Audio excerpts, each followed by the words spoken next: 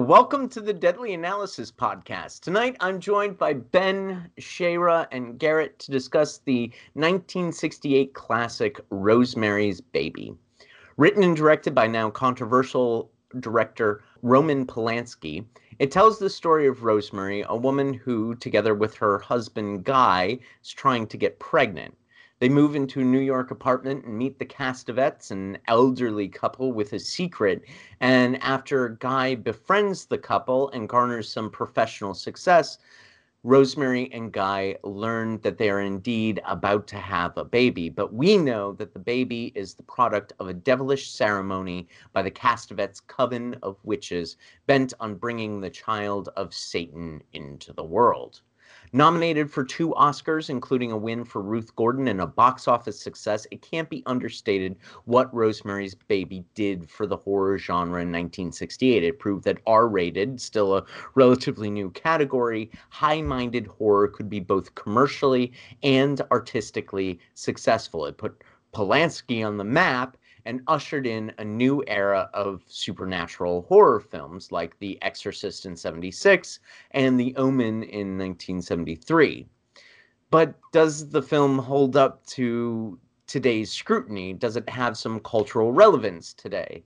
In many ways, the film is about authority, who has it, how it's maintained, and how women are routinely denied authority, which is still a relevant theme in today's discourse. We'll talk about its portrayal of gaslighting and authority, religion, feminism, and more over the next 2 hours of spoiler-filled discussion. But let's start here.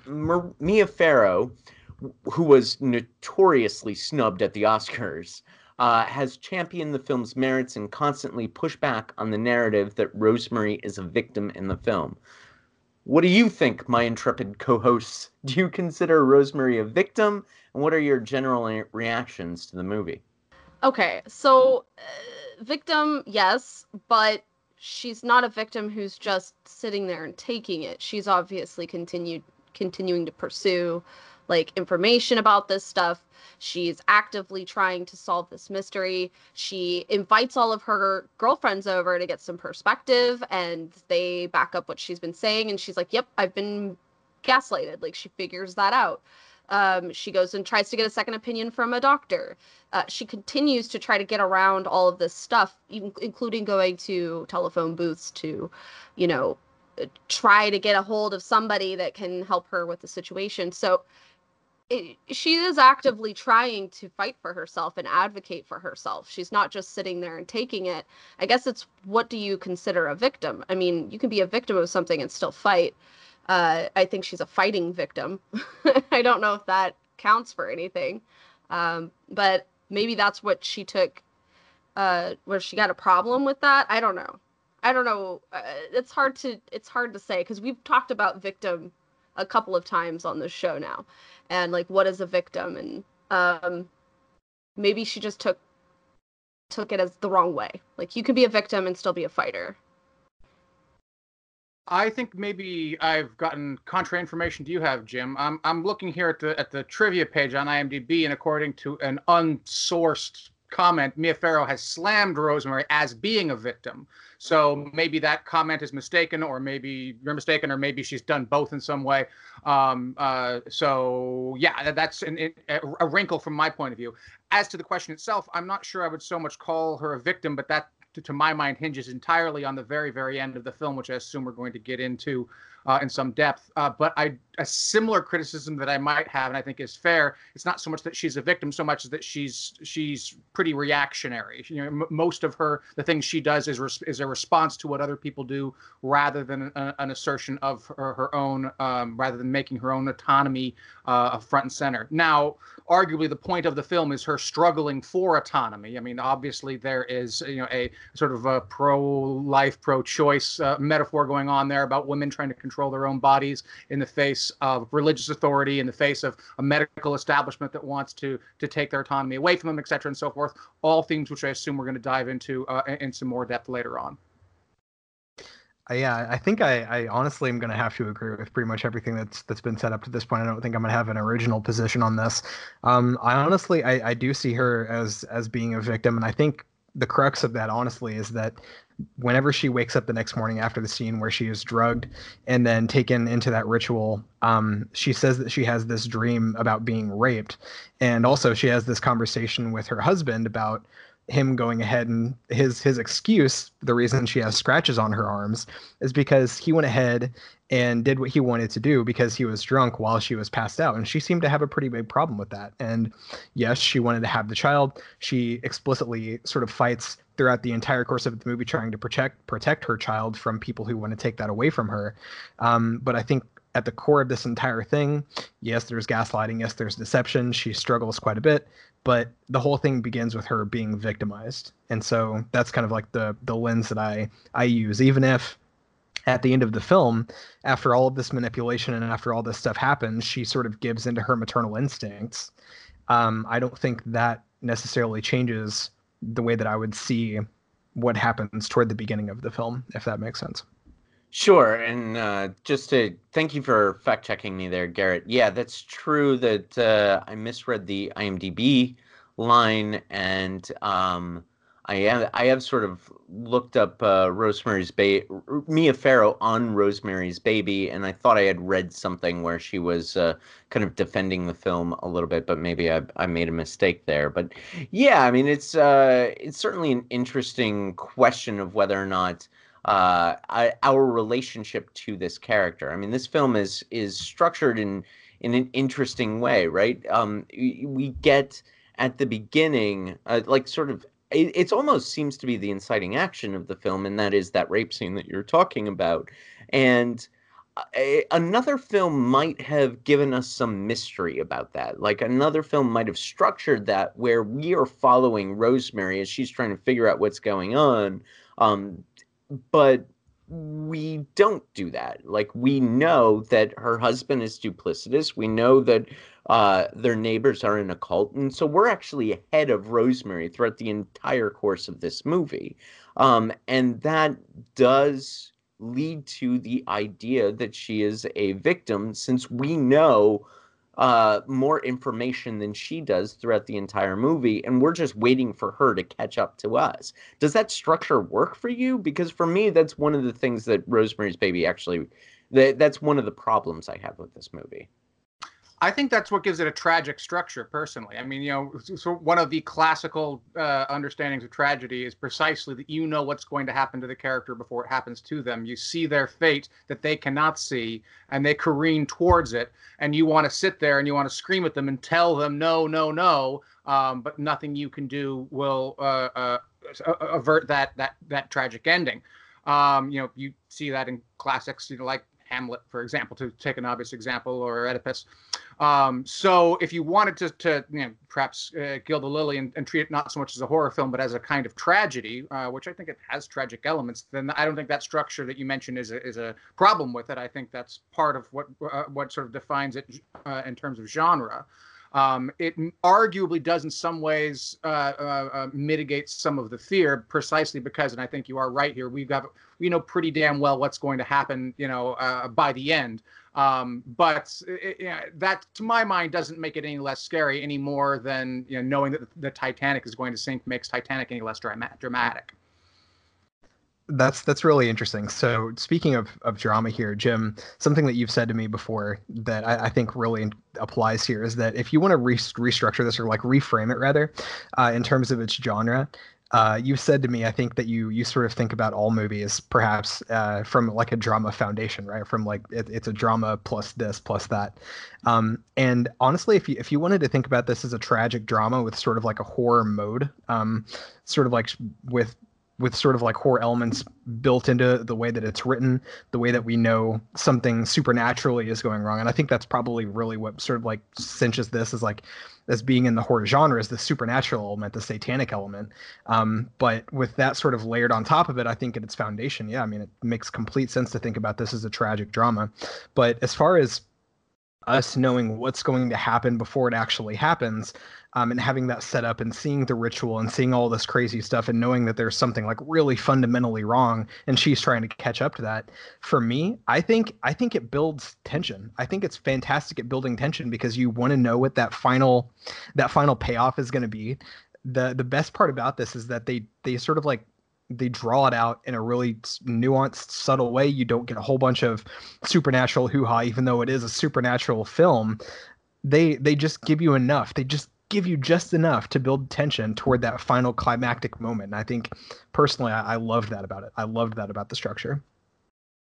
So, I don't know that we knew everything, though.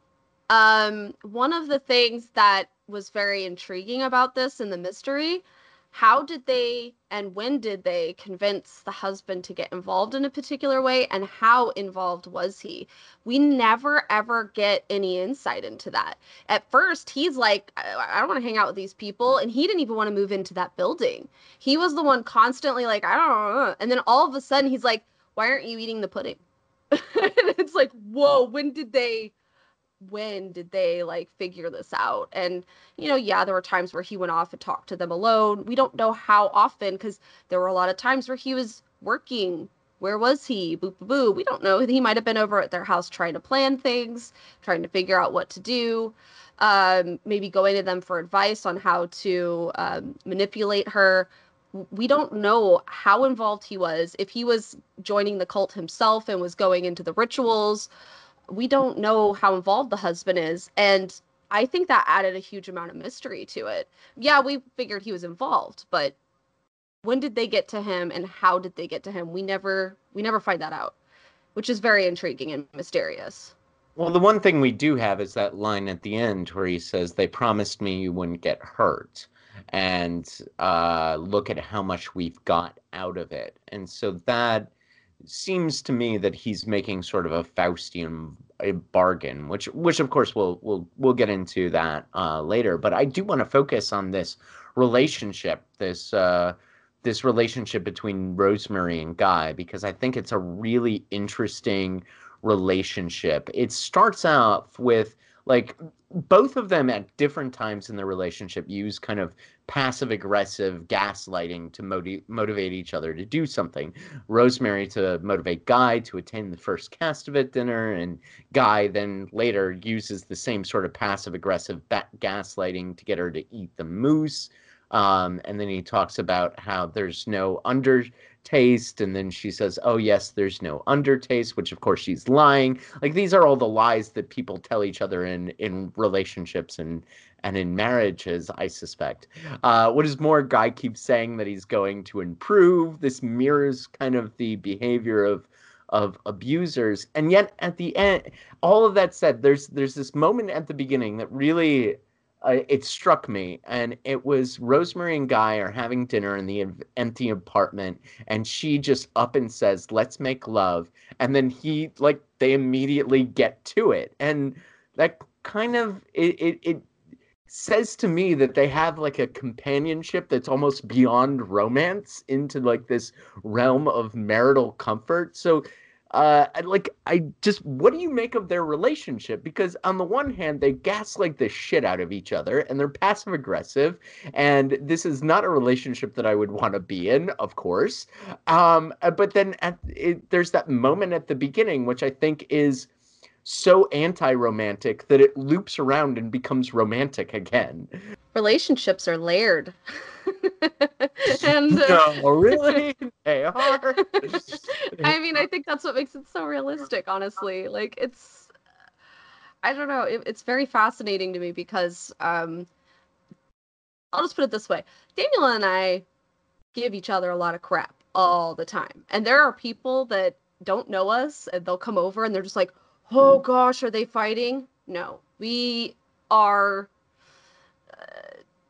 we have our ways. Like sometimes those things are like part of the flirtations, part of the silliness of the relationship, and it might be interpreted differently by others. I don't know, it's hard to explain because once you get to a certain connection with someone, you sometimes don't even need to say things and they figured you all out. And it's hard to write that into a movie. Maybe that was how they tried to show that in that scene when they're on the hardwood floor in the middle of this empty apartment. She's like, "Let's make love," after she cracks open a beer. Like, and he's like, "Okay." Like, that's sometimes how it was possibly already being communicated in some way between them. And it's hard to write that. I don't know if that's what they were going for, but relationships are really weird from the outside looking in. They make sense when you're the one in it, though. Well, I mean, it may be just my idiosyncratic reading of that scene that I found that to be so anti-romantic, as I said, that loops around and becomes romantic. It may be just my own idiosyncratic reading of it. And it may be that this is a poisoned relationship from the beginning, in which she kind of has control because she's forcing him to move into this apartment that she doesn't want, that he doesn't want to move into. She's not necessarily too understanding of his work, and then of course, it loops all the way, and he becomes the one that has the control and is being just awful to her. As I said, like, his behavior mirrors the behavior of abusers. I don't think that's a mistake. I think that it's deliberately trying to talk about him gaslighting her and sort of condemning that. But yeah, what do the other gentlemen think? I don't think she gaslights him. I think she's passive aggressive towards him, but I also don't really see her as being in control so much at any point in the relationship. But that's in large part because, other than having a baby, there isn't a whole lot that she really seems to want. I mean, you know what he wants. He wants success in his career and so forth, but he also, to a much lesser degree, wants its family and a child and to be married and so forth. Basically the only motivation she really has at all is to have a baby and to keep it safe and protect it. And in that respect, she's not exactly a terribly fleshed out or terribly developed character. She has moments here and there where she sort of stands up and fights for herself, which again is a point about agency, which we'll come back to later on. I don't know. I agree that relationships are layered and that they look different from the inside than they look from the outside, and all that's been said. But personally, I look at this as being a pretty loveless marriage from the start. I don't really see a whole lot of love for each other. He clearly is more invested in his career than he is in his wife, and she clearly wants a child more than she wants to connect with her husband.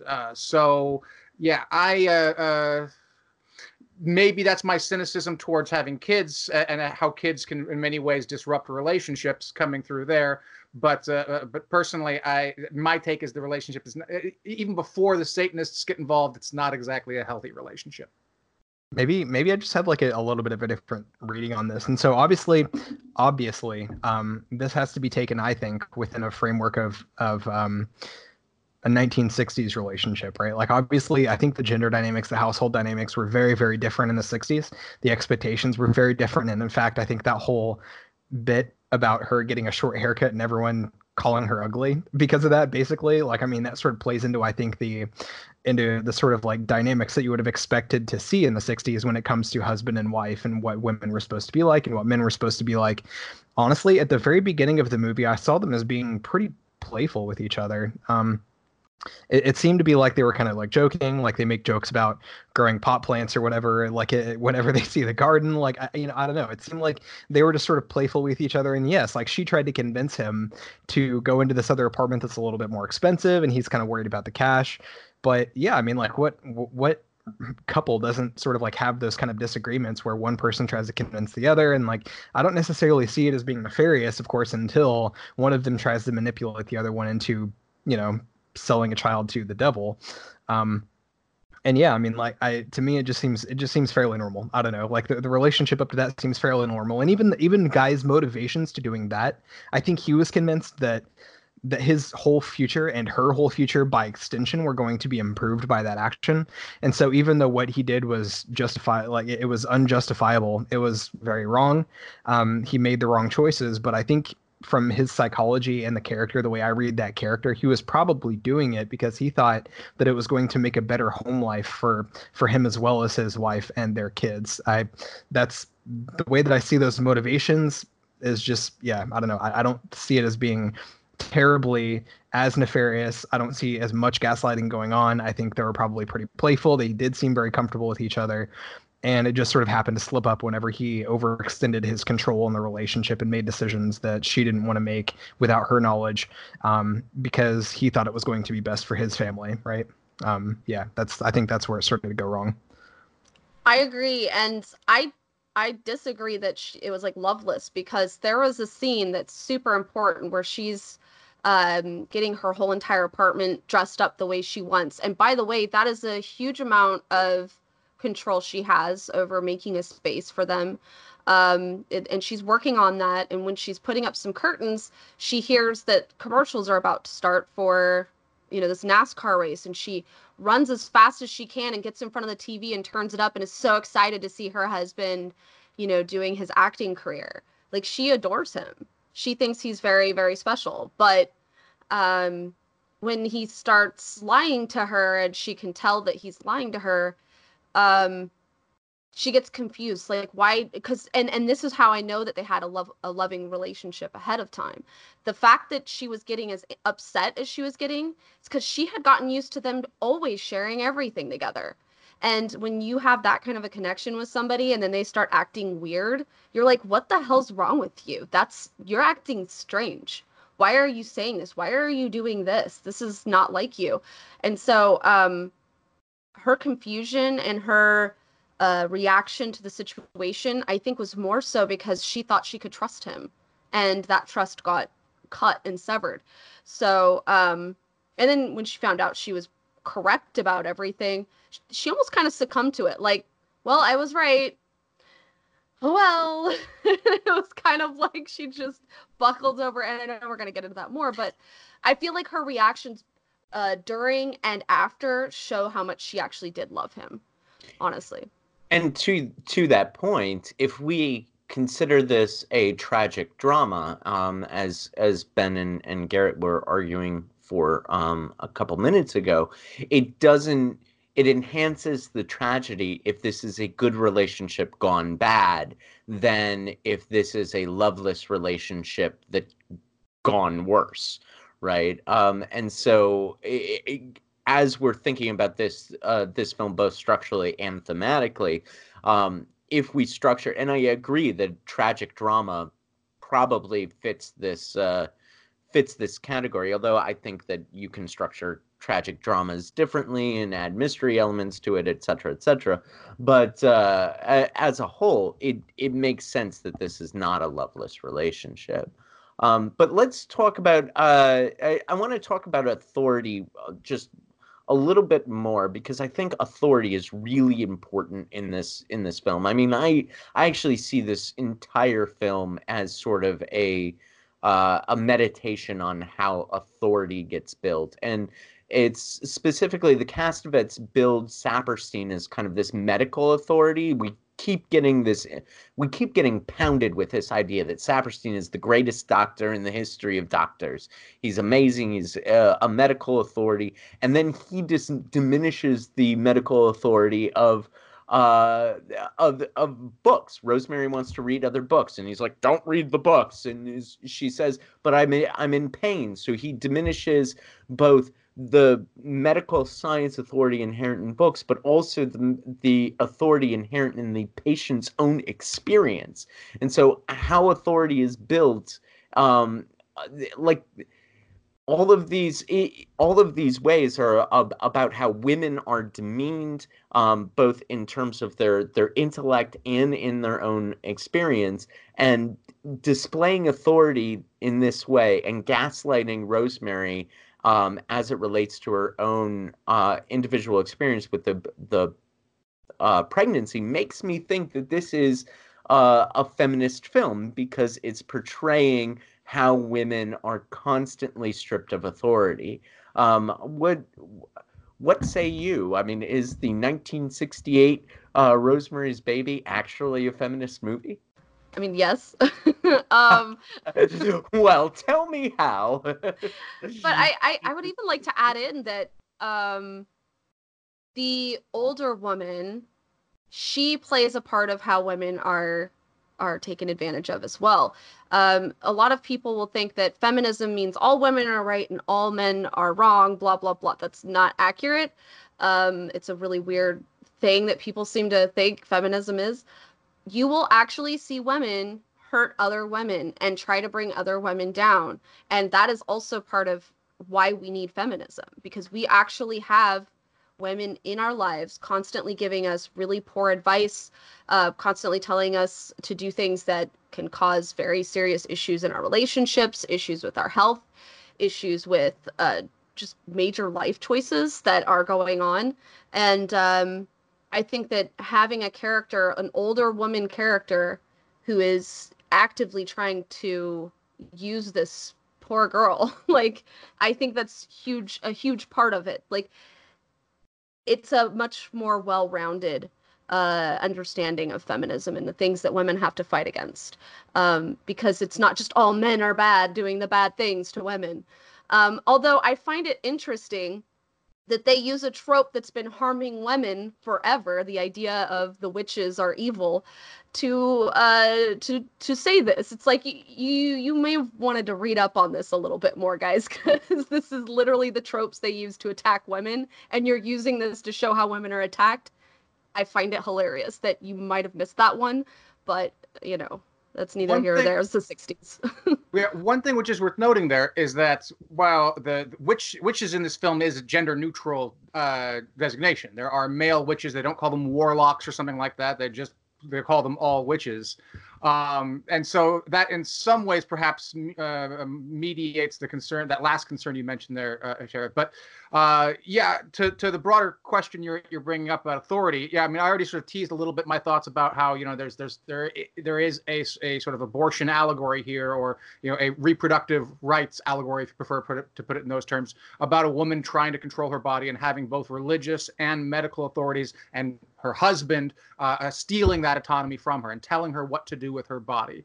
To the point that you made, Jim, about she's being told not to read books, not to think. There is a long history of the medicalization of pregnancy, transforming the experience, which women often consider to be empowering and one of the most important experiences in their lives, giving birth to a child, and turning it into a clinical experience, which is often devoid of the sort of cultural and emotional associations which can empower that experience.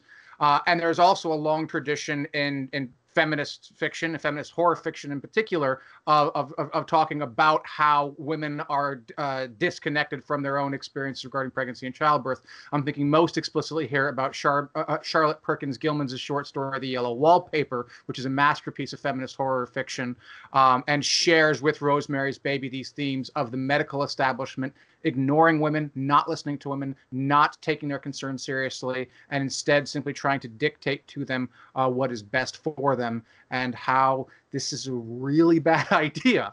And to not to put too fine a point on it, but I do think that you don't have to look too hard to see one moral of the story of Rosemary's Baby being that we should trust women and listen to women, especially when it comes to their own procreative capacities, their own health care, their own subjective experience with regard to what their bodies are going through. To this day, there is still an ugly and unfortunate trend of medical doctors marginalizing and not listening to women and not giving their concerns the full weight and authority that they give to men in similar circumstances and so forth.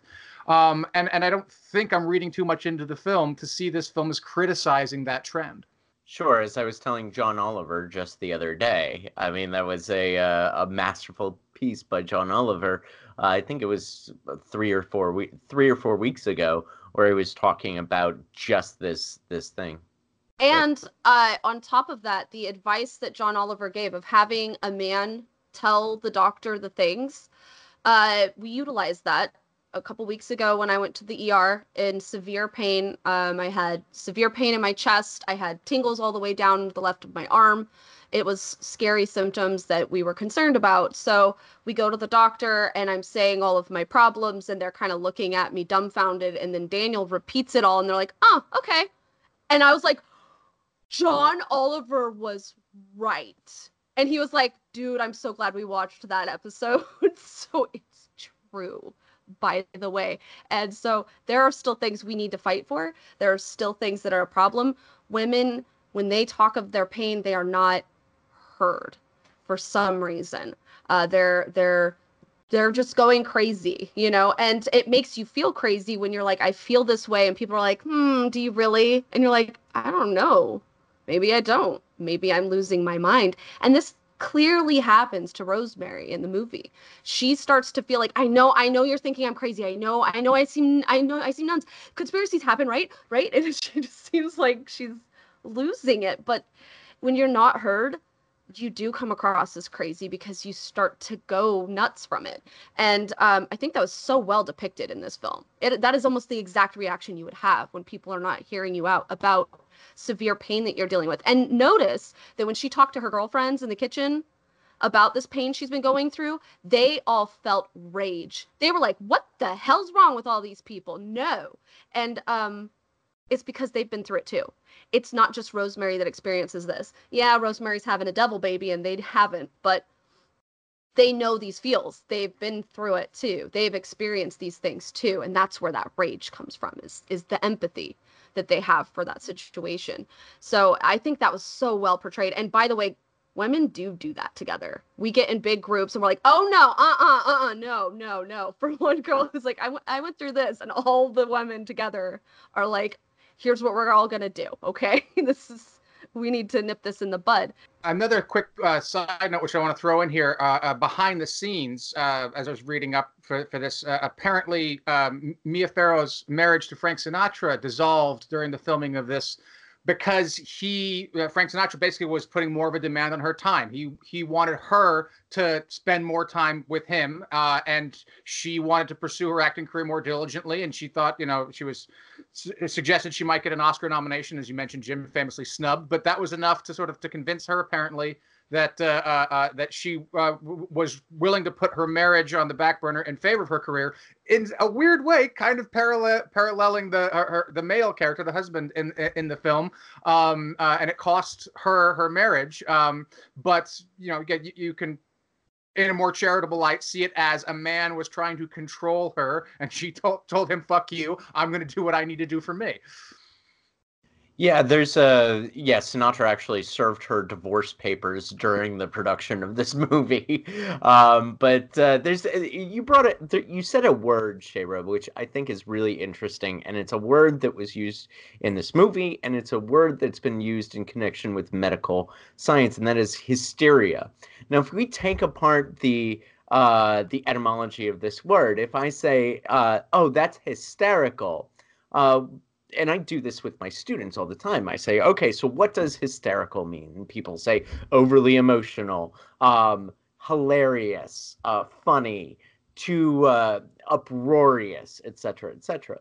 But then if you just take apart what hyster means, Hyster, what does that mean? Where else do we see that word? Hysterectomy, which literally means the removal of the womb. So hyster essentially means woman. Therefore, hysteria or hysterical means woman-like. And so let's go back to the definitions that people say. Overly emotional, crazy, hilarious, out of control. And so even in the language that we use, there is a underlying misogyny in that language.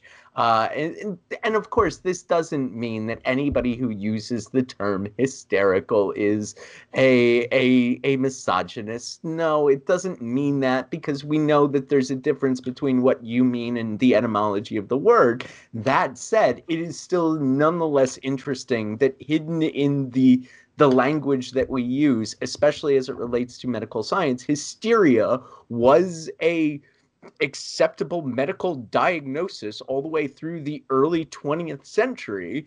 And yet what that word just basically means is woman-like. And I think we're getting to a lot of the feminist themes in this movie. And I mean, even then, we started to talk about the feminine roles that are played throughout this film. And you brought up the haircut earlier, Ben, and she gets a lot of shit for this haircut over the course of this movie. It's a boyish haircut, and as a metaphor, this could suggest that Rosemary is kind of departing from her feminine role, and the male characters are demanding that she get back in her place. And at the end of the film, her look. Well, go ahead, Garrett. You're raising your hand here. No, I was just going to say a quick side note. That haircut actually was performed by Vidal Sassoon himself, like the man himself. So, Right. And but nonetheless, the point is that she's got this boyish haircut, and then they're telling her to get back in her place. But then at the end of the film, her look at the devil child kind of implies that she's gone back to this maternal nurturing, and I'm wondering if that runs. How do you read that ending in light of some of the feminist themes that we're talking about? It could be argued that she has strayed away from her feminine role over the course of the movie. She has resisted having the child. She's cut her hair. She hasn't taken care of the house. She hasn't kept her husband happy. And then at the end of the film, she looks at her child, takes on a maternal air, and so she has gotten back in her place at the end of the movie. It could be argued that that ending undercuts some of the feminist themes that we've talked about over the last 15 minutes. It could be argued that this is actually an anti-feminist movie. that's a really interesting read because, and I like it.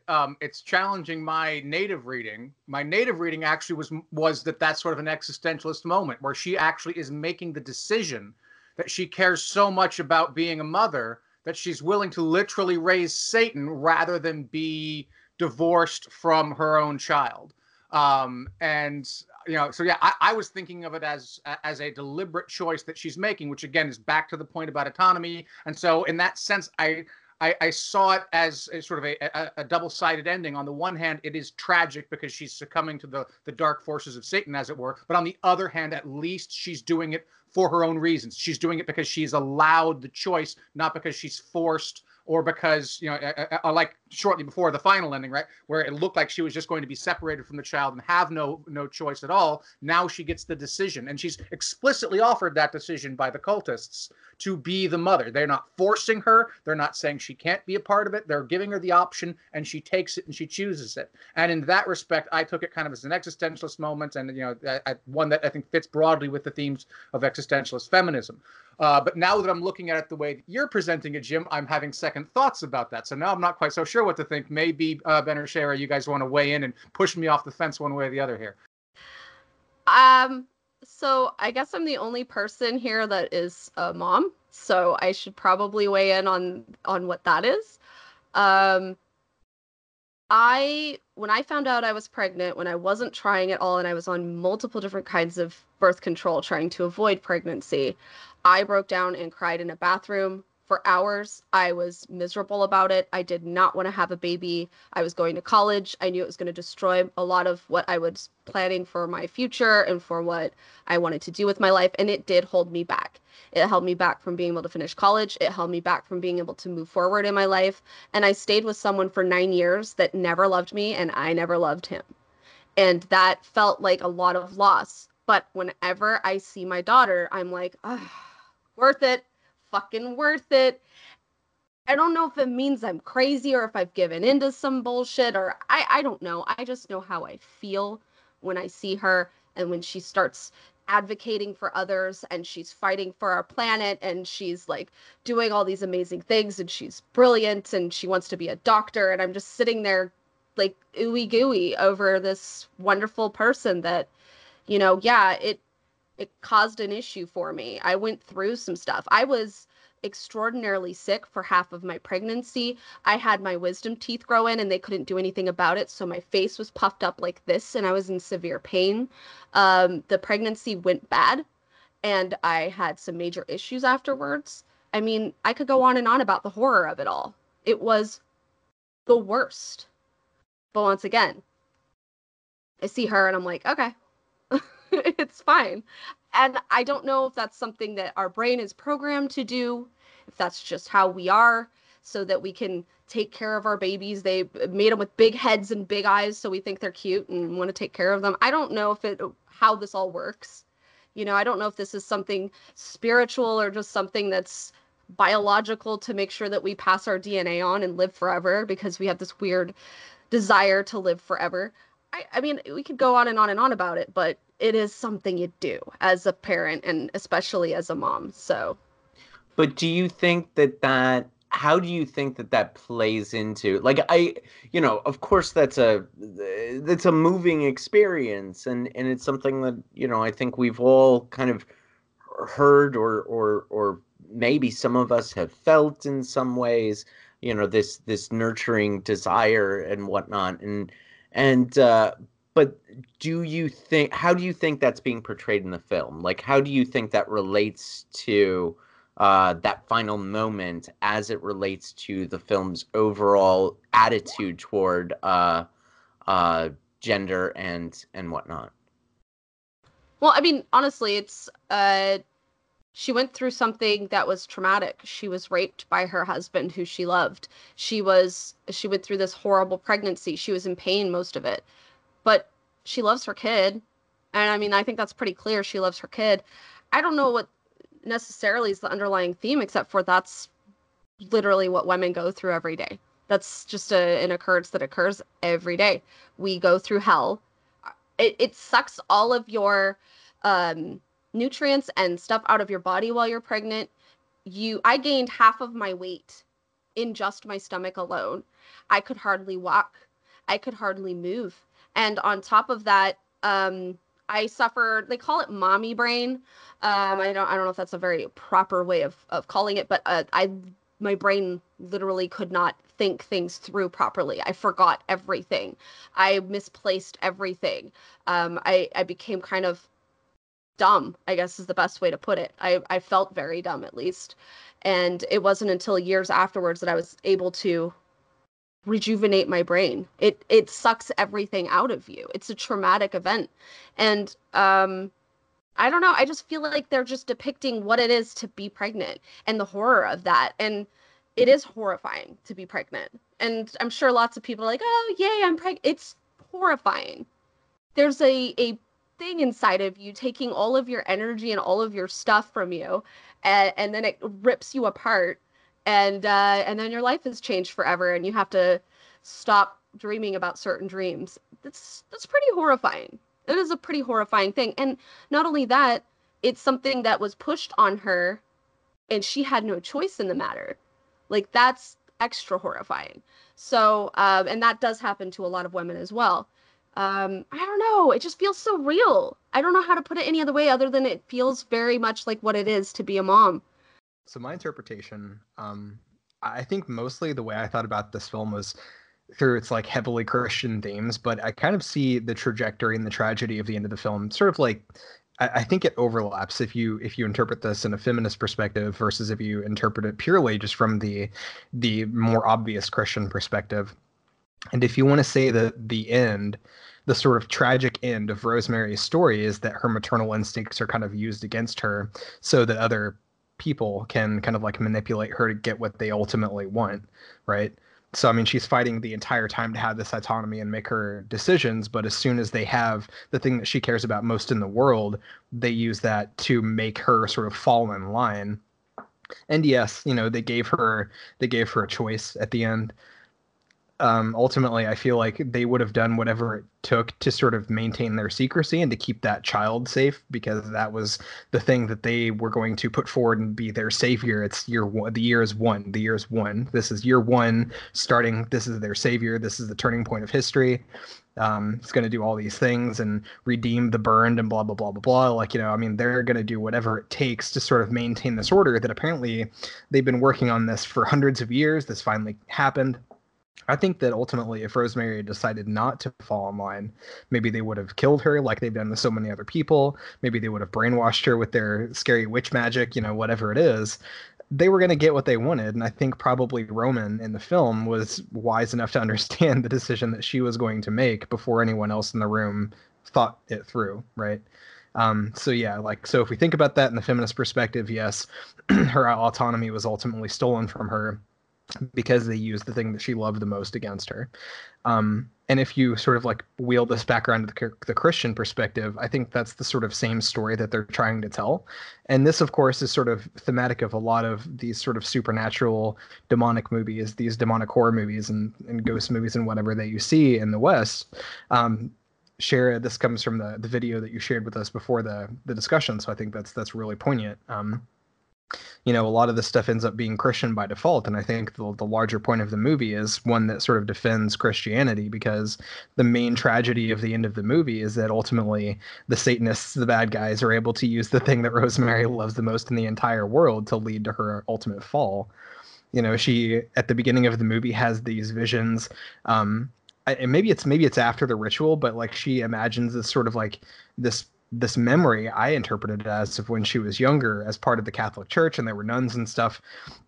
If you look at descriptions of the film, she's supposed to be a Catholic character, right? And she at one point says in the movie that she doesn't want to have an abortion. So clearly that's like an important thing to her. Like she's pro-life as far as like the child thing goes. So I think she is probably seen as being this by default sort of assumed Catholic Christian character who is sort of trying to stand up for what is right and save her child from, the evil witches, the evil Satanists, and ultimately she sort of loses that battle. So either way, in either interpretation, I think that's probably the tragic downfall, is that, what she loves and what she cares about most in the entire world is used to manipulate her into a tragic fall. I think that makes an interesting question to give conservative Christians then at this point then. Is abortion okay if you have the devil literally growing inside of you? What say you? I mean, No, is of that course not. considered murder? You're never allowed to kill it when it's in the womb. Only when it becomes a fully formed life, right? After it's born, then it gets nothing. There's no support network, nothing whatsoever. After that, it's totally fine. Kill it in the cradle. That video we were referencing was Christian Horror by Renegade Cut. It's a fairly in-depth analysis of supernatural horror, or Christian horror as this the channel chooses to present it. And what's odd, it's fairly in-depth and fairly wide-ranging, but what it doesn't include is Rosemary's Baby, oddly enough. And I think that's all because I think Rosemary's Baby's relationship to religion is a little more complex than some of the films that were included in that particular video.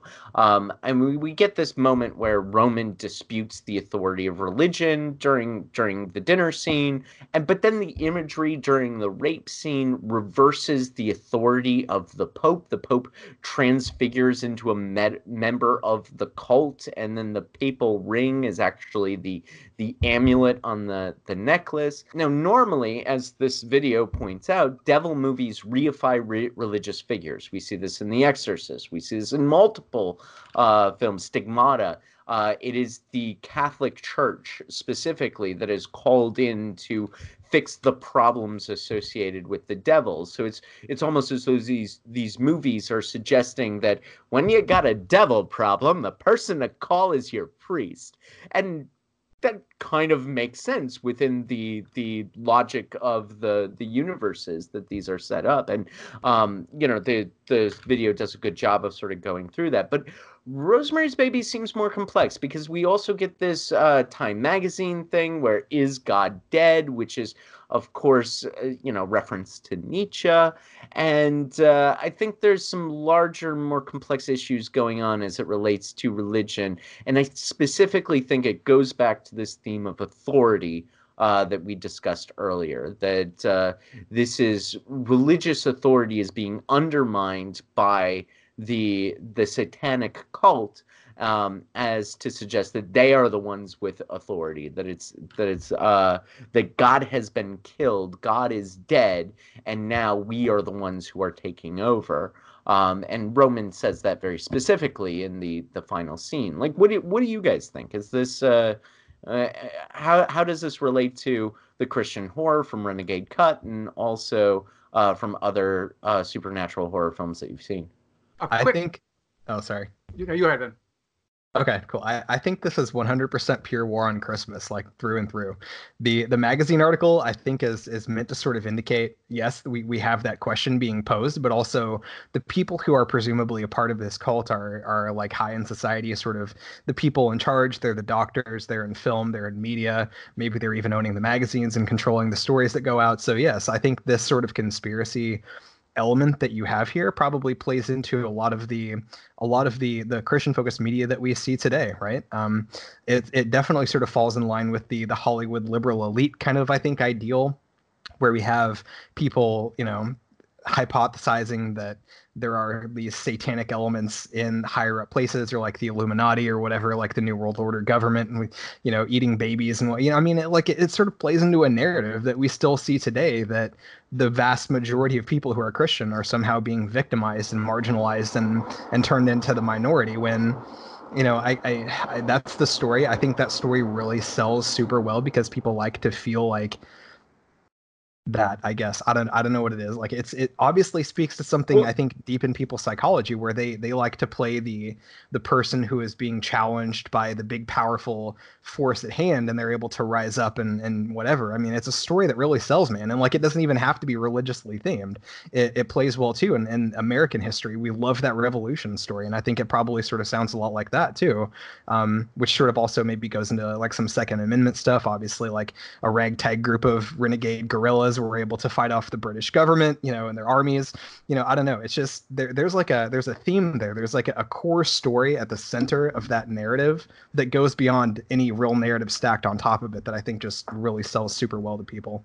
and I think it's because there's something unique in our psychology that we like to be the underdog, especially when we're the ones in power, because it reinforces the idea that we should deserve the power. Let me start off by saying that I think that the Renegade Cut video just begs for a subversion of this narrative. I want a movie where the Catholic Church are the clear bad guys and the Satanists are the heroes that are trying to save us from them. I mean, that just presents itself as such an obvious subversion of the trope. I'm amazed. I mean, if it has been made, someone please tell me. But if it hasn't been made, I don't know how it hasn't been made yet. It's kind of been made in The Godfather 3. Like, what's odd is The Godfather 3 is actually a movie about how the Catholic Church mirrors the organization of gangsters. It's actually, under all of the bullshit, the fact that Sofia Coppola gives a shitty performance, the fact that it's way too long, it's actually a fairly good idea for a movie.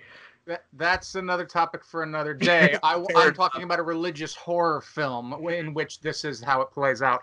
But that aside, I think that you guys have both sort of on both sides hit something that was a serious problem I had with the entire premise, not necessarily of Renegade Cut's thesis, but with what Renegade Cut's thesis is revealing. And that is, according to the traditional Christian / Catholic story, God is all powerful and is destined to win. There can be no drama at all if you genuinely accept that theology, that metaphysics, because no matter what Satan does, God is destined to win in the end.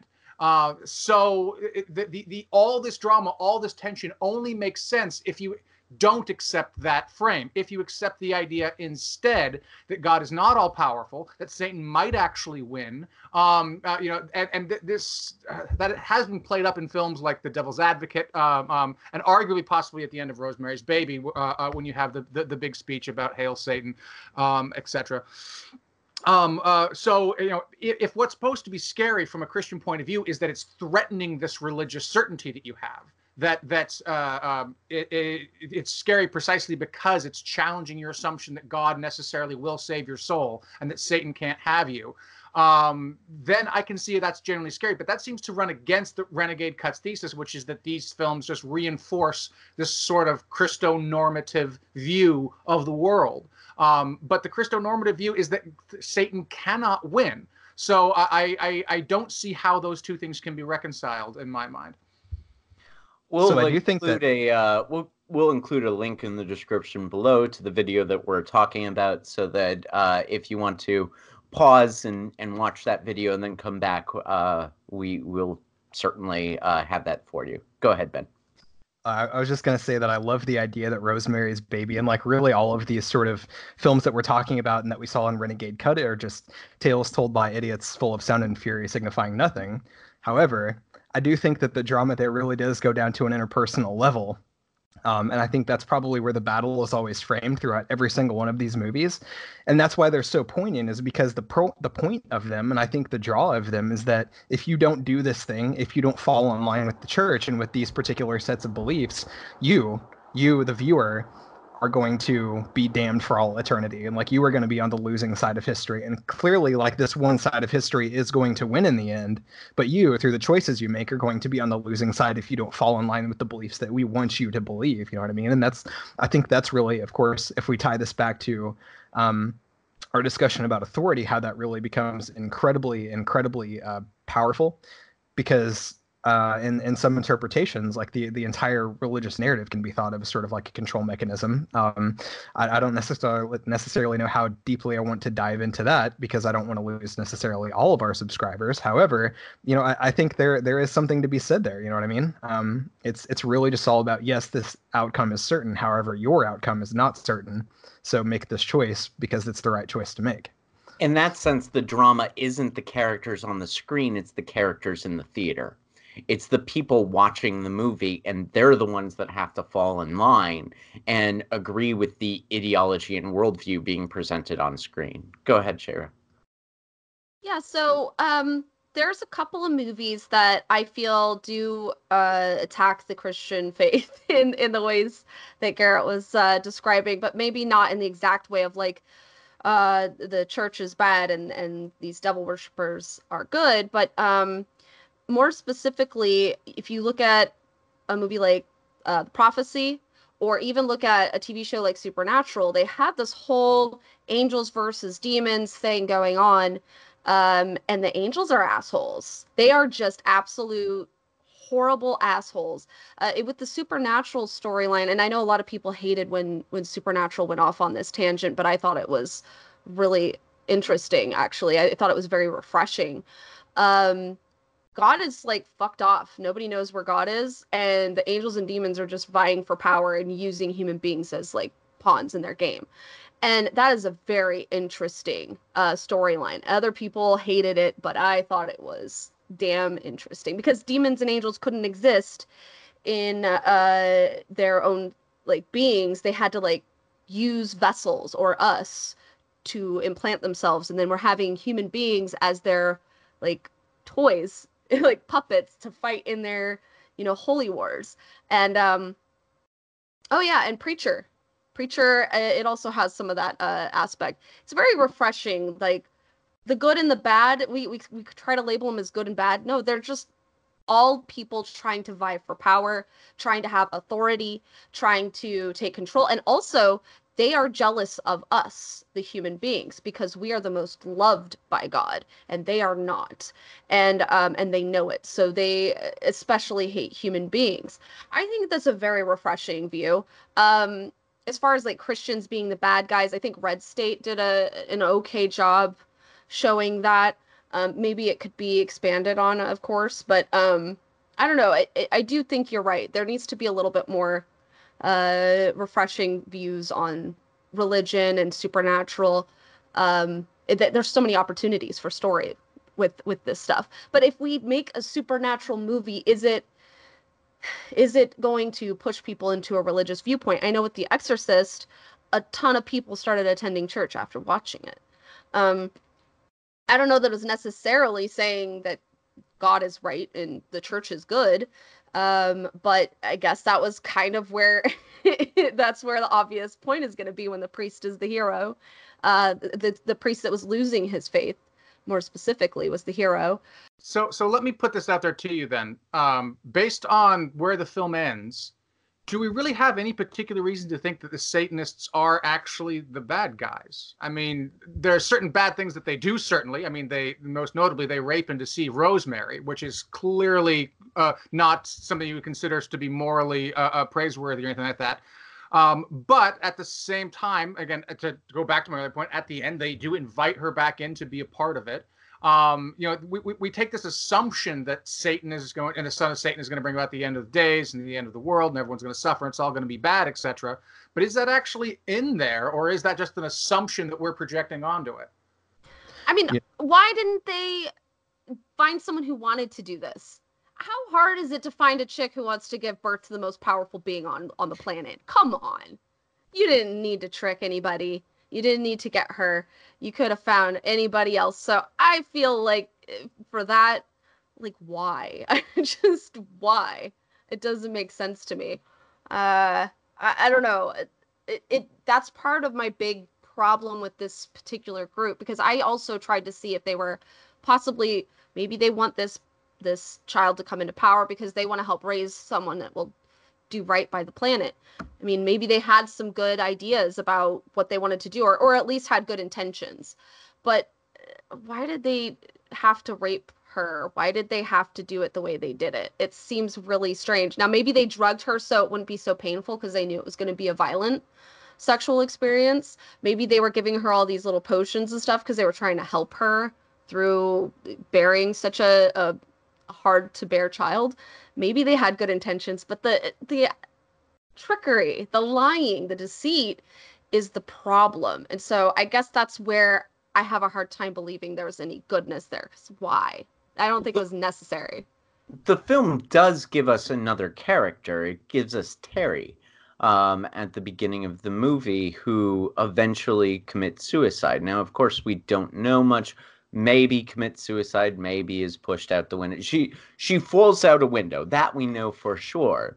And she seems relatively happy. Now, is it possible that she was, of course, groomed to be Rosemary and then disposable afterwards? Or, yeah, I mean, the film gives us Terry and doesn't tell us a whole lot about her. So I'm wondering how she sort of fits into the narrative. There's another movie, right? There's a Rosemary's Baby from Guy's perspective, and there's a Rosemary's Baby from the Castavet's perspective and the perspective of the Coven, and those are interesting movies as well. And I sort of wonder what happens with Terry there.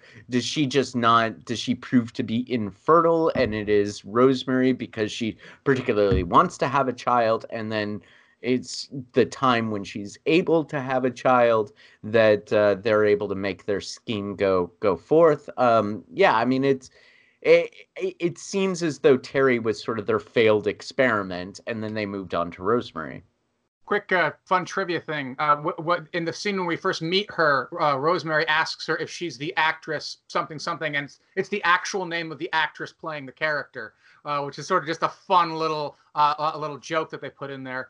But yeah, I mean, I think you outlined the possibilities, right? Maybe she realized what they were doing and killed herself, so she couldn't be used by the cult. Maybe she wasn't able to breed, and they killed her to get her out of the way, or something like that. There's a host of possibilities, none of which are definitively ruled in or ruled out, I think. But from the point of view of the audience, again, it's pretty clear that the point is to set things up in such a way that you recognize that there's something untrustworthy about these people, that their relationship with young women isn't unhealthy, and then as you see them start to sort of elbow their way into Rosemary's life, it's supposed to sort of think back to her and recognize that there's a threat and there's a danger here.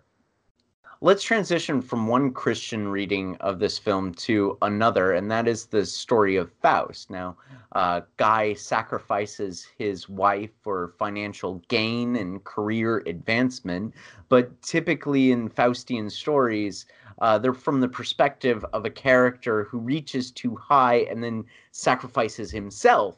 But this is in the tradition of Faustian stories from the position of the sacrificed. And I made the argument that Ready or Not was also from the perspective of the sacrificed. But this the Faust story, rather, like Frankenstein, implies that we should know our place. And I wonder, does the film operate in the same vein? Is this a film about knowing your place as it relates to the, giants? So what? I love the story of Faust. I think it's really interesting, all the different variations on it. And I think something that it definitely has in common with Marlowe's Faust, more than anything else, is that God is basically nowhere to be found in this film. And this might be why it's not in the Renegade cut at all, because there is no sort of counterweight. I think if I recall correctly, in Marlowe's Faust, there's precisely one positive sort of representation of God in the play, and it's the good angel. And the good angel has like 5 lines of dialogue, and like every other single character is a demon or Mephistopheles or whatever, and they're all trying to corrupt his soul. So it's just totally unfair on Faust's point of view. He has all these dark forces aligned against him to tempt him and destroy him, and God ain't lifting a finger to help him. And in much the same way, God is not lifting a finger to help Rosemary. She has no sort of assistance at all. I mean, she has some earthly friends, of course, but there's no priest that tries to come to the rescue. There are no sort of angels or holy characters that try to interject in some way to save her. So again, from a sort of a Christian critic, a point of view that is critical of the Christian worldview on both the story of Faust and Rosemary's Baby, I'm not sure if it's fair to say that God is to blame necessarily, but God's inaction, the silence of God, is just as much what condemns our characters as does the actions of the devil. And in that respect, if we are going to blame the devil for corrupting Guy, for seducing Rosemary at the end, and for damning Faust, it seems like we can just as easily blame God for not doing more to save the people who God allegedly loves.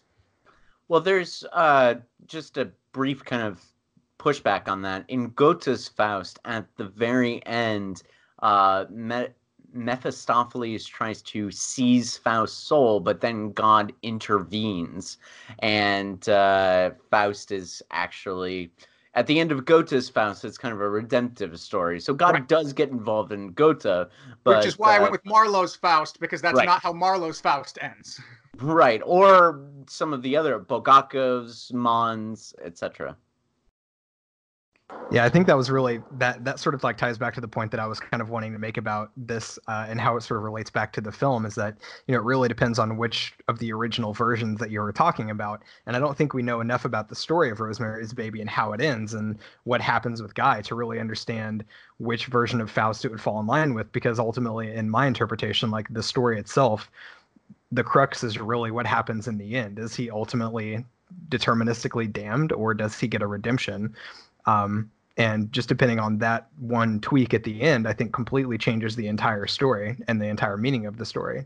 So, I mean, I would actually be curious to kind of find out exactly how these sequels for Rosemary's Baby turned out, because I had never before heard that there was a sequel.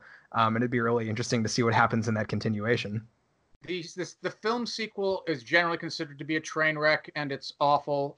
And the novel sequel, which was Ira Levin's last novel, it has some more mixed reviews, but crucially, the film was not based on Ira Levin's novel. It's one of only 2 of his novels which have not been turned into a film. So I suspect that if the right director came along and adapted it in the right way, you could actually have a high quality sequel based on Levin's novel. But part of the reason why it's so hard to go back to this, right? It's like so many classic films trying to sort of revisit that world almost just begs for disappointment. I don't mean to cast aspersions on the upcoming Dr. Sleep, but I gotta say I am trying desperately not to get my hopes up for obvious reasons. Yeah, in addition to all that, like, I think that this is also a really well-made film. Like, we've talked about all of these themes, and I think a lot of them are interesting and have a lot of fodder for discussion, but just on a technical level. And, feel free to interrupt me if you want to talk about any of these things, but I want to sort of list some of the technical things that I found really good about this movie. And if there are other things that you want to add to this, please interrupt me. But like, there are low angles all throughout this film just on male characters, and Rosemary almost never gets a low angle. She's either always straight on or in these sort of extreme close-ups that sort of accentuate how trapped she is. But the low angles on the male characters make them seem opposing, which I thought was a really interesting directorial choice. And let's just talk about the performances. Mia Farrow is absolutely amazing in this film. A definite Oscar snub in 1968, but Ruth Gordon, creepy as fuck. And she, it sort of revived her career. She did Harold and Maude after this movie, which I think is one of her finest performances, but she's just great. This is a well-deserved Best Supporting Actress win for Ruth Gordon. Anything else that stood out to you about the filmmaking in this movie? So I did find it interesting because when you bring up the camera angles and you bring up how men are portrayed and how she's portrayed, there's very similar camera angles in Repulsion, which is also done by Polanski. And that was one of his ways of showing that, she's losing her mind. In the close-ups, she's losing her mind, and then these male figures are being seen from, way down below to make them look very intimidating, like there's something that you need to be afraid of. Of course, in Repulsion, she actually acts out in physical violence towards these men, and throws their dead bodies in bathtubs. I hope I'm not like spoiling anything, but she becomes very violent. She becomes very, very violent and starts to lose her mind over this stuff. Whereas I do think the difference with Rosemary's Baby is she's trying to reason through these things, and she's trying to see the best in people. She's trying to give them the benefit of the doubt. And I think it adds a lot of layers to the character. And that is a really hard character to portray. Because you are, on the one hand, very skeptical of these things. You're afraid of these things. You know that there's something wrong. You feel it in your gut, but you're going to act another way because you could be wrong. And maybe that's what added to this amazing performance and would have been a really hard character for some people to be able to pull off, honestly, because you have to be able to depict the fear and the inability to trust your own self, but also you totally trust yourself. And I'm going to try to act like there's nothing wrong, though. That's so hard to portray through acting. And so I think I agree with you with the snub, because that is super hard to act out. Like, holy crap, that's an amazing achievement.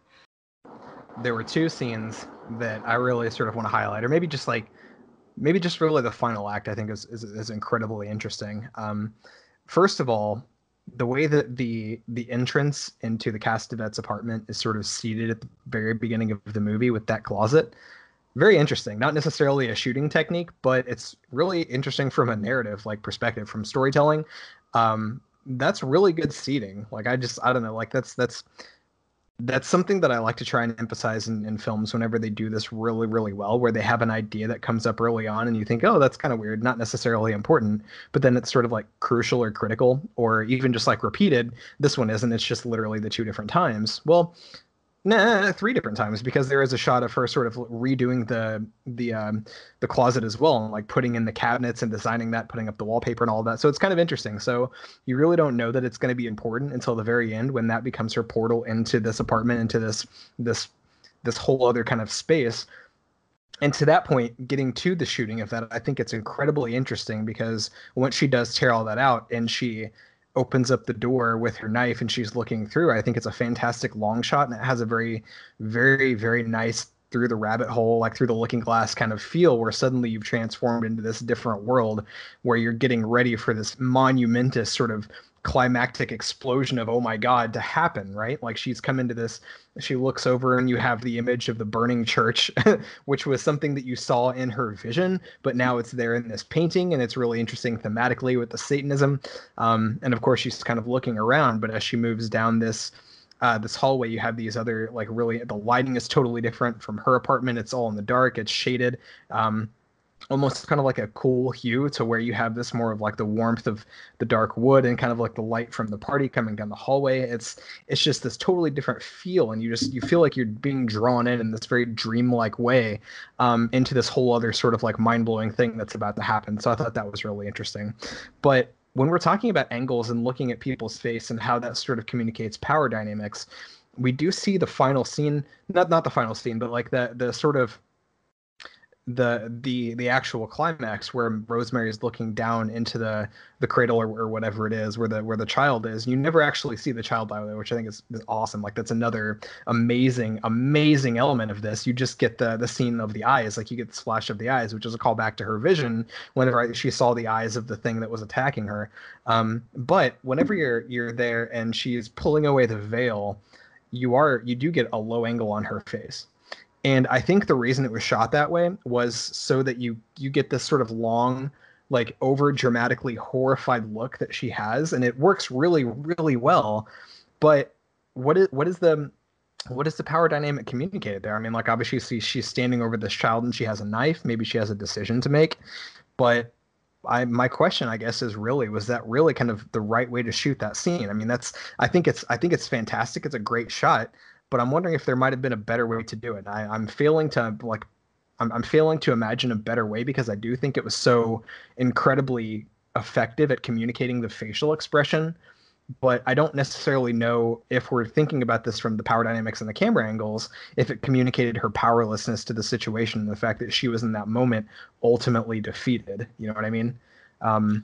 Yeah. I saw that as a POV, and so yeah, you're right. Technically, it is a low angle, but I saw it as a POV from the child's perspective, so that we get to accentuate like what her reaction to her own child is, and that's how I read that shot. And so I would have shot it the same way, so that we're putting the audience in the place of the child and seeing the mother's reaction to the first time that she sees her child.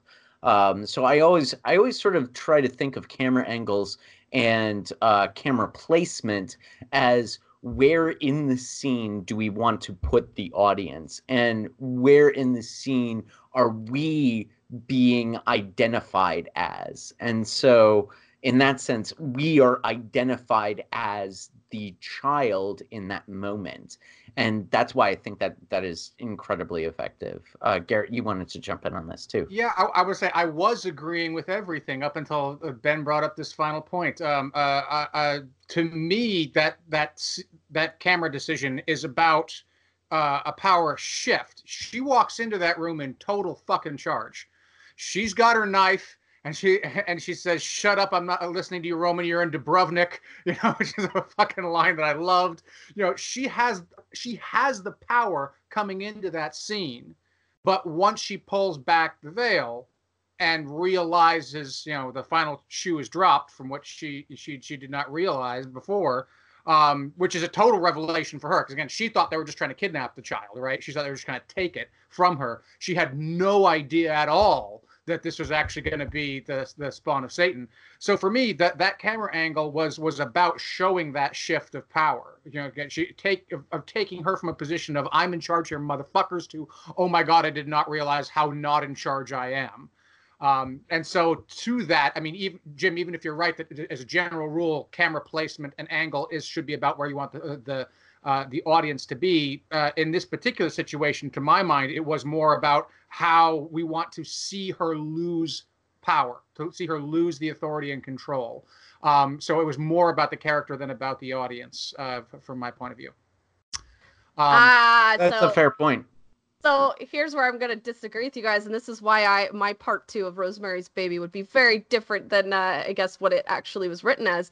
She has the ultimate power now. She's the Antichrist's mom. Are you fucking kidding me? She's going to live in mansions. She's going to have whatever she wants, whenever she wants. She's going to have servants. She is going to be the most powerful woman on the planet. No one is going to be able to have any power over her ever again. And this is her ticket to never have to deal with anybody doing anything like this to her ever again. She now has the golden ticket, if you will. So, I mean, I see her as being a powerful being now. And she'll probably be worshipped by tons of people and have great fame and popularity. And, you know, be able to hang out with her kid. That's my reading of it, and maybe it's incorrect, but I feel like it was a power shift for her. And that's probably why I saw her as having a different ending than just succumbing to everybody's whims. but it might have been camera angle that made me screwed up from it. It was meant to be point of view, and I'm just reading it all wrong, you know? I like that idea a lot. I don't think it's wrong, but I do think it's extra textual. I don't think there's anything in the film per se that suggests that ending. I mean, there's nothing that rules it out either. It's certainly an open option for what happens next. But what's happening in the moment, it's pretty clear to me that even when she chooses to be the baby's mother, she's not coming into this from the point of view of I have the power. She's pretty clearly recognizing she's making a moral compromise and, in a very real sense, selling her soul to be with her son. Yeah, it's I should have said it's not strict point of view because she's not looking directly into the camera, so it's kind of an off point of view shot. But go ahead. Yeah, no, I did just want to follow up because I never actually addressed the initial question about the technical merits, and something which no one has talked about before, which kind of shocks me, is the music.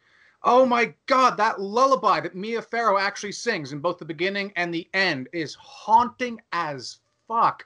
I love it. It's eerie. It's creepy. It feels like something that might be sung to a child, but probably is inappropriate to sing to a child because it's, you know, it's pacifying, but also evil. It's got that minor key into it.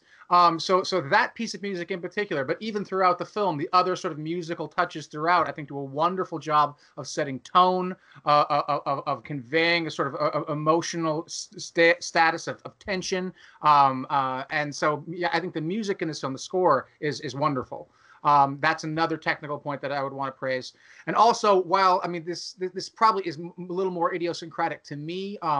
I've mentioned before, I'm pretty sure on this podcast to you guys before, I'm a huge lover of the kind of film stock that we see. I typically associate a little more with 1970s horror films, but again, I don't know enough about the technical side of things to know exactly what it is, but I feel that same kind of grainy texture in this film that you see in a lot of 1970s films that make for a visual effect that I absolutely love. And I frankly think that more films made today should deliberately go back and reuse that old film stock, or at least create a video effect that mimics it, especially if they're doing a period piece or if they're doing a remake of a film to recapture that grainy textural feel, which just screams, in this case, late 60s, but again, to my association, more late 70s. I just love that texture. I love that feel. And that's not necessarily a technical choice that was made. It's just how film stock at the time tended to work. But for me, I always associate with a certain kind of horror film, and it creates a feel for me that's very, very visceral and very, very real.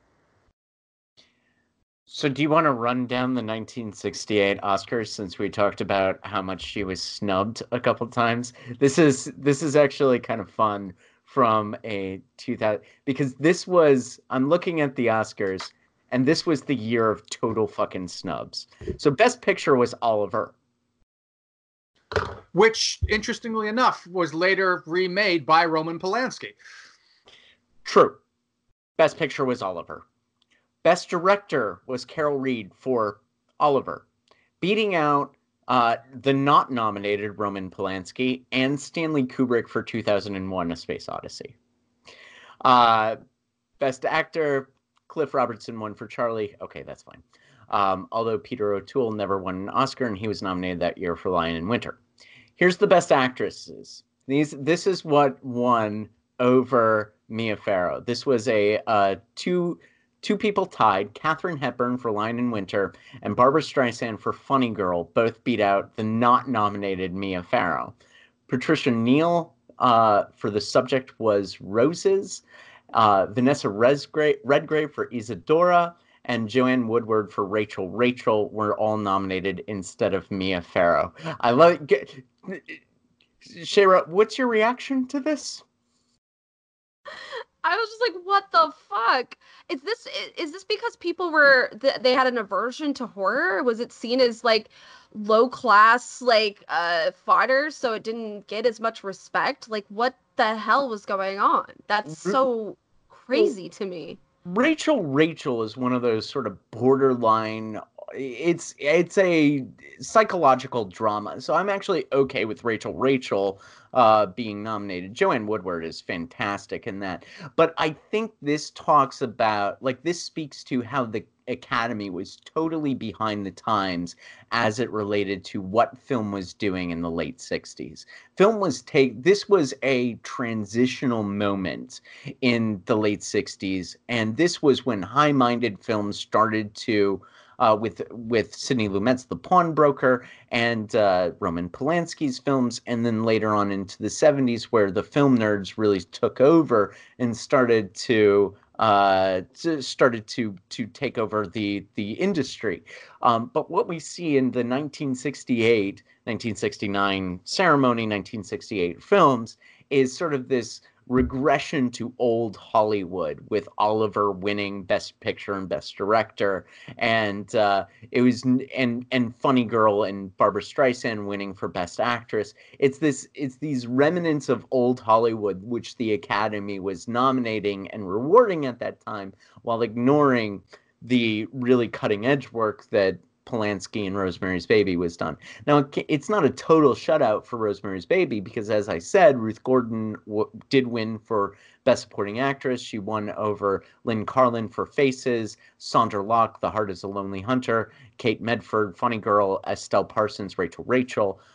So they did get it right in the Best Supporting Actress category, and they did not nominate and honor a horror film in that category. But the big categories were all old Hollywood remnants that were being that were being honored, and I think it has something to do with how this period in 1968 was a transition period, and I wonder like what that says about Green Book winning Best Picture last year, and how that relates to whether or not we're in a transition period vis-a-vis our films about race. I mean, that was an old Hollywood kind of race story that was put right up against Black Klansman, and Blind Spotting, which was not even nominated in that year. So it's an interesting, this is an interesting snapshot into a transitional period in Hollywood and a transitional period. Do you think that just happens industry. At the end? Do you think that just happens at the end of decades? Like, there's just this moment of people just figuring shit out, and then indie makers become more mainstream eventually. I see this happen in gaming too, by the way, but it just seems like there's these periods. I think 94 was a transitional period in film as well, so I don't think it's necessarily the end of decades. 1994 was the year that Pulp Fiction came out, and it was the year of this independent film maker, of course. Yeah, it's your shirt. But Forrest Gump famously won Best Picture in 1994 over Pulp Fiction. So I think that it just speaks to how the Academy sort of rewards old Hollywood rather than the new cutting edge work that's being done. I don't think that English Patient, which was sort of sold as this kind of it was sold as this independent film, even though it totally wasn't.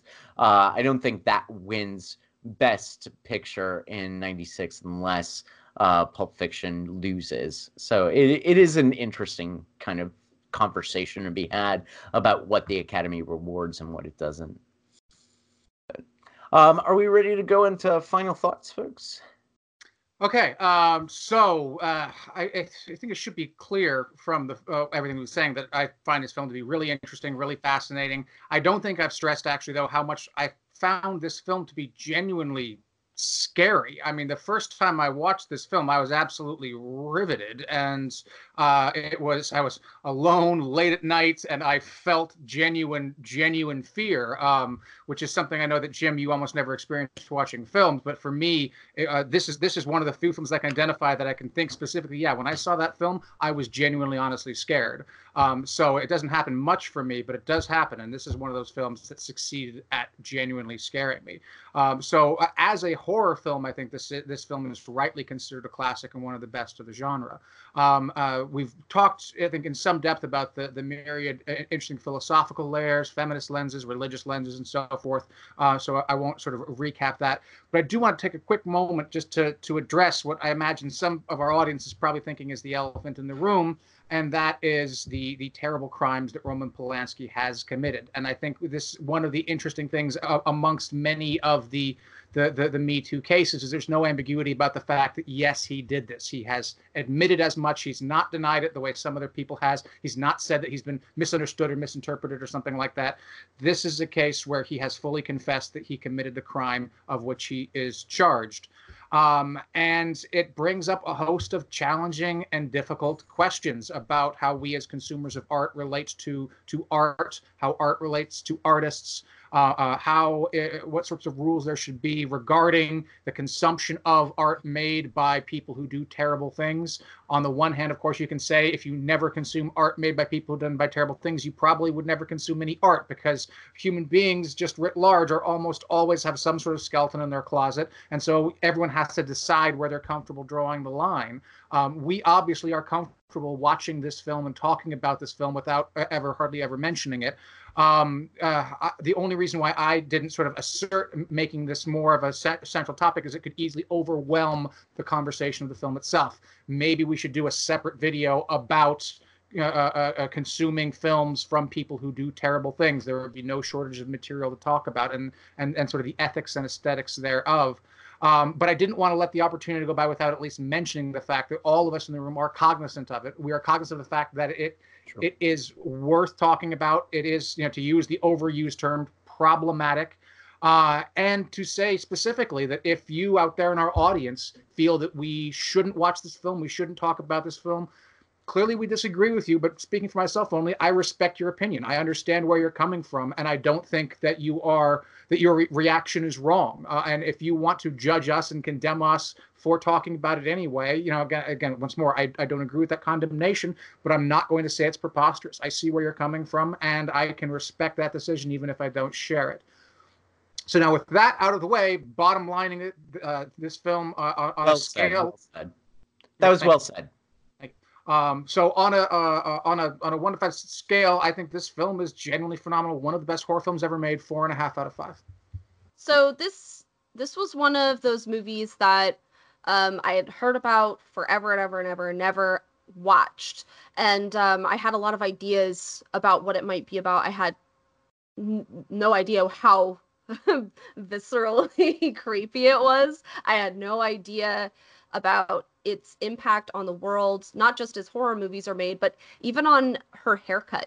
Her haircut became extremely iconic for the end of the 60s, and the pixie cut is still to this day a very popular haircut because of this film, which is really, it says a lot about our culture when a famous actress can do a haircut, and it for decades it always goes back to her. I still see in beauty magazines today where someone will cut their hair short and they'll put Mia Farrow next to them and be like, hey, iconic, blah, blah, blah. And I'm just like, wow, she made a lot of culturally significant additions to this film that just, it became huge. Like the way she dressed was really huge. The way her hair was really huge. But also the way she advocated for herself. And there's been a lot of discussion. I've read a ton of books that have mentioned this movie specifically when they talk about feminism or philosophy or advocating for oneself. So it's culturally significant. And not only that, it's beautiful to look at. The dreamy, weird sequence of going through the rabbit hole of the closet and all of the weird imagery that goes on and the conversations, the floating bed. It's really, really weird. It's almost like a separate movie. It feels like it's not in that world, which is perfect because it helps you understand her perspective and what she's going through with that. So there's so many amazing choices done to help you feel like you're going mad yourself, and maybe you're wrong about your perspective. Maybe they mean well, and that's a really hard thing to write. It is really hard to write from the perspective of the bad guys, where you kind of are like questioning if they have good intentions or if there's not something sinister going on, that maybe you are losing your mind as she's feeling like she is losing her mind. So I don't know. I really love the way that it's structured and how it has impacted movies today and how it has impacted feminism today. And I think it is an extremely important part of who we are today. And for that, and for the fact that it is actually very, very creepy, I have to give it a 4 out of 5. It is definitely a fun movie if you want to freak out some friends for the night. If you're wanting to actually watch something scary, there's something for everybody in there to creep you out. So, definitely a must see. Definitely everyone should see this film. So similarly to Garrett and Shara, I'm also going to give this an incredibly high rating. I absolutely love this film. I really think there's something to be said for drawing out a story and letting it simmer, not really just giving away the whole thing and jump scares and creepy shots of monsters and all this stuff that really seems to be prominent in horror films in the 2000s. There's such an incredible subtlety to the tension building that you feel throughout the entire course of the film. You get a little bit of a taste of it whenever we have sort of a dreamlike sequence, whenever she's sort of imagining all of these crazy things going on. And you see this sort of like vaguely satanic ritual to the slow unveiling of the storyline that we already kind of have a view into, as we've already described in this podcast earlier, that she slowly learns more and more about. Until we ultimately both learn at the final end that they're not just trying to sacrifice her child for the sake of some ritual. In fact, it is something much larger. There's just so much to love about this particular film. And even if you try to classify this within typical genre horror, I'm not sure that it fits perfectly. I mean, it kind of does, but it's also just sort of out on the fringe, kind of like a lot of the other horror films I like most. For instance, like I think about Hagazusa, which, you know, you don't get a whole lot of that hard supernatural element. And I know like I might get some eye rolls on this because I think I was unique in my high score of this film, but shit, like that slow burn just really does it. I mean, when you really want to build tension and make a person feel horror, I think that's what really does it. Just shy away from those cheap jump scares and just the fodder and really go for a great story that digs at you deeply. There's something to be said for that, and we don't have enough of that today. Besides just the fantastic storytelling and all of the technical merits of this film that we've already talked about that caused it to have a very high score for me, I also do want to call out, I mean, I think its portrayal of the standard sort of storyline that we've again already talked about is sort of tired and needs to be done away with. We have witchcraft being characterized as satanic, which I think is entirely unfair and again sort of justifies murder that was done in the early part of the country for religious reasons. You know, women being oppressed because they were different, because they weren't falling in line. They were literally burned at the stake. And people throughout, I think, throughout most of history, I don't want to say most of history, maybe in modern history, I'm going to say, you know, there have been a lot of people unfairly martyred in the name of not following within typical religious convention. And I think to sort of continue that narrative is entirely unfair. And at some point we need to recognize that calling people witches and demonizing them as Satanists and putting that within a typical Western Judeo-Christian framework is in and of itself a problematic thing to do and kind of messed up. And not only that, but I think it was really interesting, of course, that we have sort of Satanists being the main enemies here. There was one really interesting piece of that when Roman was talking about who this Adrian, I think this person, the second coming, or the child of the devil, who he is. And it was really interesting that they go into this person being the redeemer of the downtrodden and the defender of the burned, and you know all this stuff, like essentially this person coming to protect and lift up the people who have truly been downtrodden throughout the history of society. And that's really interesting. That's an incredibly interesting idea. And I think actually if you think about in modern day, I don't know if anyone watching this episode has seen Hail Satan, that documentary about the Satanic Temple, but I think that really does sort of align quite well with their current mission. And they are relatively new, and I would say that the existing Church of Satan that you probably saw a little bit more about in the 70s and the whole Satanic Panic, it's quite a step away from those thoughts and what the Church of Satan and stuff does. But I think it's a really interesting corollary between the idea of the adversary and the person who is sort of downtrodden and sort of the true underdog, and the people rising up to defend the people that really need to be defended. So taking that and then sort of miscoloring it with a group of people who are willing to attack and abuse and manipulate and rape a woman I think that totally goes in contradiction with the speech and what they actually did. So I think that's completely unfair. In fact, one of the tenets of the Satanic Temple is that one's body is inviolable and subject to one's own will alone, which I think totally goes against the portrayal of Satanists that we saw in this movie. So just something to bring it up into current day politics, and current groups are actively trying to do work. I think dispelling the imagery that we use.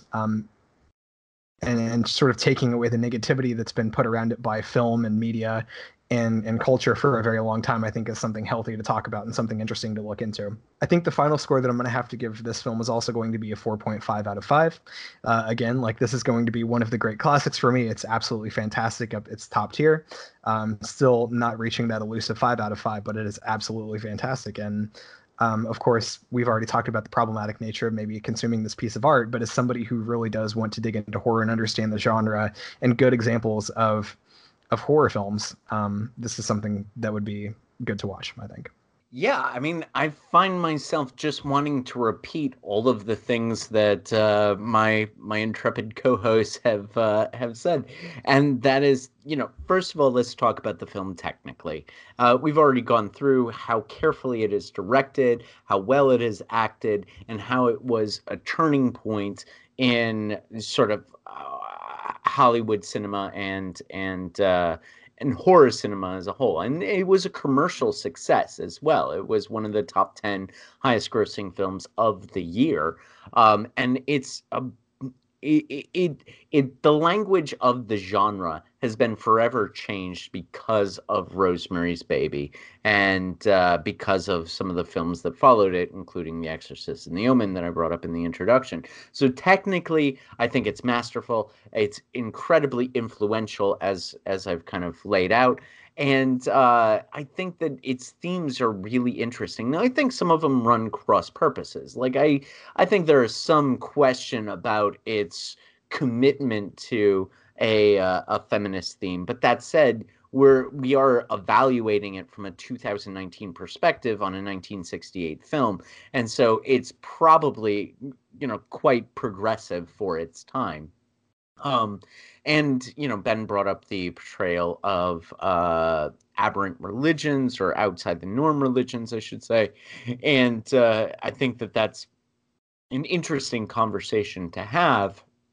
But overall, its point of view about Christianity and religion, where it is excising the good, it's excising God, and it's excising Christian.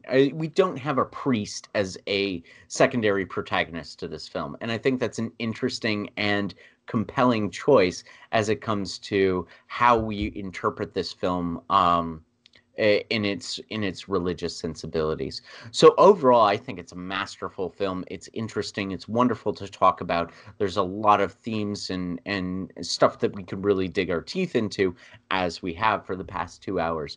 For that reason, I'm giving it 4 out of 5.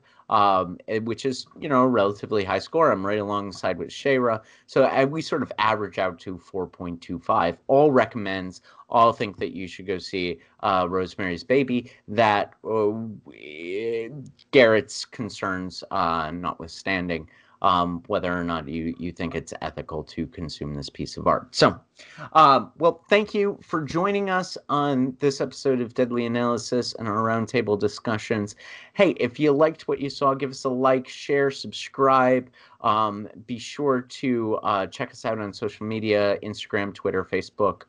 We are on all of the sites. And join us next week when we tackle another Bergman film. Maybe we found Ben's sweet spot. He likes Bergman's Seventh Seal so much. Maybe he'll like Through the Glass Darkly just as much. And we might get Ben's second elusive 5 stars. It is entirely possible. Who knows? Well, join us next week and we will find out. This is one of the viewer suggestions. So we do listen to the comments. We do take a look at some films that you've suggested us take a look at. Some of the films that you've suggested we take a look at, we've already taken a look at. But please be sure to, if you have any other ideas of films you think we should cover, drop them down in the comments below as well. And join us next week we are almost at the bracket. Have a good night.